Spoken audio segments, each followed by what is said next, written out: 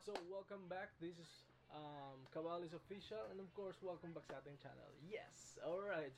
So, ito nga pala si Fritz, ang taong nasa likod ng Cabalis Official. At pag-uusapan natin yung mga malulupit na bagay ngayon bilang isang tao, guys. Okay? So, wag nang patumpik-tumpik pa. Hanggang sa dulo, panoorin nyo. So, video to, this only for you, guys. And gagawin natin yan na maging entertaining as well as makukunan ng lesson para sa inyo. Okay, so wala ang kurapan. Panoorin nyo hanggang dulo. Diretso na tayo. So, yun guys, welcome back sa ating channel. And of course, Frugal Pinoy. Hindi kaya magsasabi ng andito na naman. Okay? So, yung kwentong mapupulutan ng aral natin ngayon guys is napakalupit talaga. Alright? So, hopefully makatulong tong mga virtues and core values na isi-share. Tara! Natin ngayon just only for you. And of course, napaka-helpful po with this kind of stories sa inyong lahat. Okay? So, keep on watching if you are in the YouTube and keep on listening as well if you are in the other streams. And thank you so much sa panunod hanggang dito guys. And let's go to our story. Okay? So, way back for the 1990s, of course 1990s na mga bata, alam naman natin na millennial kumbaga nandito ngayon, diba? Alright, alam naman natin sa sitwasyon ngayon, diba, na millennial is really in the top 1 when it comes to using gadget talaga, diba? Yung pinakamalupit. Alright, so way back dati guys, way back 1990s. Okay, so yung 1990s guys, ano siya guys, ito yung panahon na nag-i-exist pa yung mga kwento. It's all about technology na nagbo-boom na, pero hindi pa nag-rise ng mga kanya-kanyang mga strength talaga. Alright? One example that one is Nokia guys. Yung Nokia talaga is one of the top leading industry when it comes to cellphone dati. Okay? Naalala ko pa dati guys, naalala ko pa dati yung mga cellphone na may ang tawag ito, may parang antena kumbaga. Yun yung mga malulupit na sila Nokia is number 1 talaga noon. Okay? Namamayagpag bilang isang gadget producer sa buong mundo. So sila namamayagpag, napakalupit po talaga. Okay? So walang ibang namamayagpag doon kundi sila lang. Alright? So pangalan ng Nokia. Alright? So yung Nokia guys is lang siya, LCD, then pwede mapalitan lang casing. Casing talagang mabili yung casing ng Nokia noon. At saka ang napakalupit noon is sobrang tagal ng battery niya ma-off. Yan, napakalupit talaga noon. Okay? So, and of course, yung laro niya is hindi siya color or 3D na katulad ngayon. Is may snake tsaka yung mga fire nakikita ko talaga. Alam kong nakaka-relate yung mga yung mga 90s kids of course dito. And of course guys, pagkatapos nun, okay, so ako nun, na-amaze ako. Every single day nung Nokia naglalabas ng iba't ibang klaseng variation about Nokia na phone, iba't ibang style. Napakalupit talaga ng sitwasyon nun. Alright? So, pagkatapos noon, sila yung namamayagpag, walang kompetensya, may competitor naman pero hindi talaga nakaka-step up at their level kasi sila yung yung mass producing gadget technology sa buong mundo. Okay? So, pagkatapos noon, alright? So, may isang group of engineers o di kaya group of people who have this genius ideas talaga. Okay? So, they have an ideas guys. The ideas, if we'll just label it as smartphone gadget, that's Android kumbaga meron tayo ngayon. Alright? So yung ideas na yon is nabuo talaga bilang isang mga engineers na mga malulupit na mga company talaga sa buong mundo, diba? And pagkatapos noon, ginawa nila yung research about their plan, about their vision, about this kind of situations. And then of course, binigay nila as proposal with Nokia talaga. Alright, so para ma-improve yung Nokia talaga na cellphone, which is maganda naman. Then gusto nila i-propose yung mga ideas nila, a group of people, kumbaga. Okay? Way back, pagkatapos noon, hindi tinanggap ng Nokia for whatever reason talaga. Okay? But that's okay kasi they are a great company as well. So, yun, bilang isang tao, di kaya bilang isang inventor or innovator, kumbaga sasabihin natin innovator, gusto nila na yung ganitong klaseng gadget na mabuo. Alright? Since Nokia ang mamayagpag, gusto nila i-partner yung imahinasyon nila bilang isang innovator talaga sa isang product na yan. Pero parang hindi siya nag-click, kumbaga.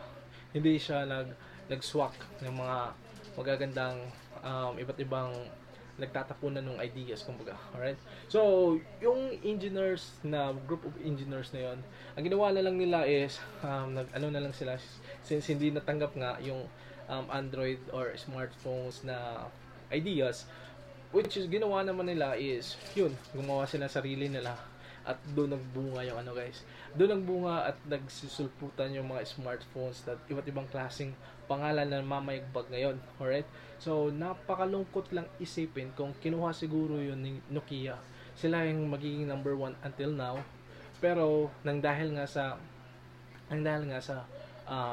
whatever reasons that they have, okay, so hindi nila natanggap o tinanggap yung ganitong sitwasyon. And smartphones and Android today is namamayagdag pa sa buong mundo, di ba?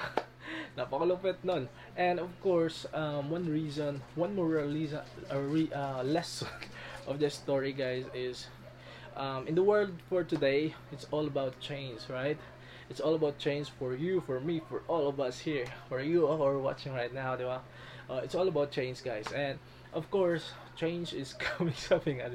Change is coming. When it comes to the world, guys, yung mga pandemya ngayon, sila yung nagtuturo sa atin na yung change talaga, in one click of an eye, talaga mag-iiba yung sitwasyon, di ba? It's uncontrollable. It's hindi mo kayang talagang kontrolin yung mga sitwasyon. The only thing you need to control is the attitude towards the situations. Yung attitude mo lang towards the situations, yun lang kaya mo kontrolin. Para sa akin, para sa iyo, di ba? Yung attitude lang natin makokontrol natin sa isang bagay. Okay? So with the story of Nokia, guys, and relate with the real situation of our life, hopefully mapupulutan nyo ng aral bilang isang tao dito. Okay? So yung pandemic ngayon, sobrang iba, napakaiba. Di ba? Pandemic ngayon, nagturo sa atin na ano yung pinaka-basic na mahalaga para sa buhay mo, para sa buhay ko, para sa buhay natin lahat, di ba? And of course, nung nawala lahat, ang dami-daming nawala ng trabaho. So, ko sa madaming nawawala ng trabaho kasi ang daming na-off nga ng mga businesses. Alright? So, in relation to that, lahat ng business center naglipatan sa online. Almost 99% lahat. Alright? So, this is the same with the Nokia situation or moral story with Nokia, guys. Kasi, kung ang isang tao o isang business na magle-lay off ng mga trabaho kasi hindi na masyadong natututusan yung mga gastusan when it comes to operational expenses with the business, of course, grabe yung yung takbo niyan. Alright? So, magle-lay off talaga yan. Magle-lay off, hindi magka-cut expenses para medyo tatakbo siya, para meron siyang profitable when it comes to the business. But yung kapalit nun, meron mga taong pwedeng matanggal. Okay, so it's really sad when you try to think, but that's very good for the business. But in return, guys, ito yung mahalagang sitwasyon. Alright, there were many companies here in the Philippines nung nag-laid off, binigyan sila ng mga magagandang opportunities for the starting, di ba? Starting. Okay, so pwede nila gamitin yon since yung lahat ng sitwasyon ngayon for online services, guys, that's really a digital world which is very, very great equalizers para sa ating lahat. Para sa iyo, para sa akin, para sa atin lahat. Wherever you are in the world, as long as you have internet connections, you're good to go. So, walang bachelor degree na kinukuha to. Walang masteral degree na kailangan to. Walang age limit. Walang height requirements as long as you know how to use computer and internet and of course cell phone as well, smartphone as well, right? Then all the business that for today, if hindi siya mag-change into online industry, mapag-iiwanan ka talaga, di ba? That's the same with the moral story with Nokia. Okay, so sa sitwasyon ngayon, yung COVID nagpa-accelerate ng sitwasyon na mapunta yung lahat ng transactions via online kasi nga pag hindi ka nakisabay sa sitwasyong iyon, lugi ka talaga, 'di ba? Lugi ka being a server with other people, and of course you're not um, running with the trend or running with the people whom really prefer to shop online than to go to the supermarket. Okay, so ang laking market talaga yun. And of course guys, COVID teaches us, okay, the basic na kailangan natin bilang sa sarili natin. That is agriculture as well. Second thing as well is it teaches us how technology really powerful in every today's destinations, today's generations, as long as magagampanan mo ng tama yung technology talaga. Okay? So yung technology guys is really one of the best, and it's also one of the worst. If you know how to use it, if you know how to use technology like this kind of situations right now, na mapaganda yung buhay mo para umangat, okay? Pag-serve other people to have business, online business, di kaya pag-serve, pag meron kayong mga skills like accounting, hindi kaya law firm, hindi kaya bookkeeper, pag meron kayong meron kayong kakilala nun, pwede silang mag-start via online. Kung nawala man sila ng trabaho with this kind of company, meron po silang pwedeng mapaglagyan when it comes to digital world. Napaka-booming po. And you know what guys, when it comes to this kind of industry guys, million o billion yung opportunities na everyday talaga hiring guys. Kaya huwag na yung sayangin yung sa panahon nyo, kundi go, get the ride on, and makukuha nyo lahat yan. Alright? So thank you so much sa lahat ng panunood, and of course, and welcome sa ating bagong channel, and of course don't forget to like, share, and subscribe sa ating channel. Hopefully natutunan nyo yung when it comes to changing, just sabi nga nila ba, be comfortable of uncomfortable, di ba? So yung mga hindi komportable guys, just be comfortable with this kind of thing. Be comfortable with uncomfortable. Okay? So hopefully natutunan yung aral ngayon when it comes to change. Grab that opportunity guys. Okay? So wag tayong malugmok bilang isang tao, just lawan kasi nandito na tayo eh. Right? Thank you so much sa lahat, and of course para marinig yung mga uplifting words in the near future, of course don't forget to like, share, and subscribe, and share this one to your family and friends as well. And doon muna tayo guys, and hanggang sa muli.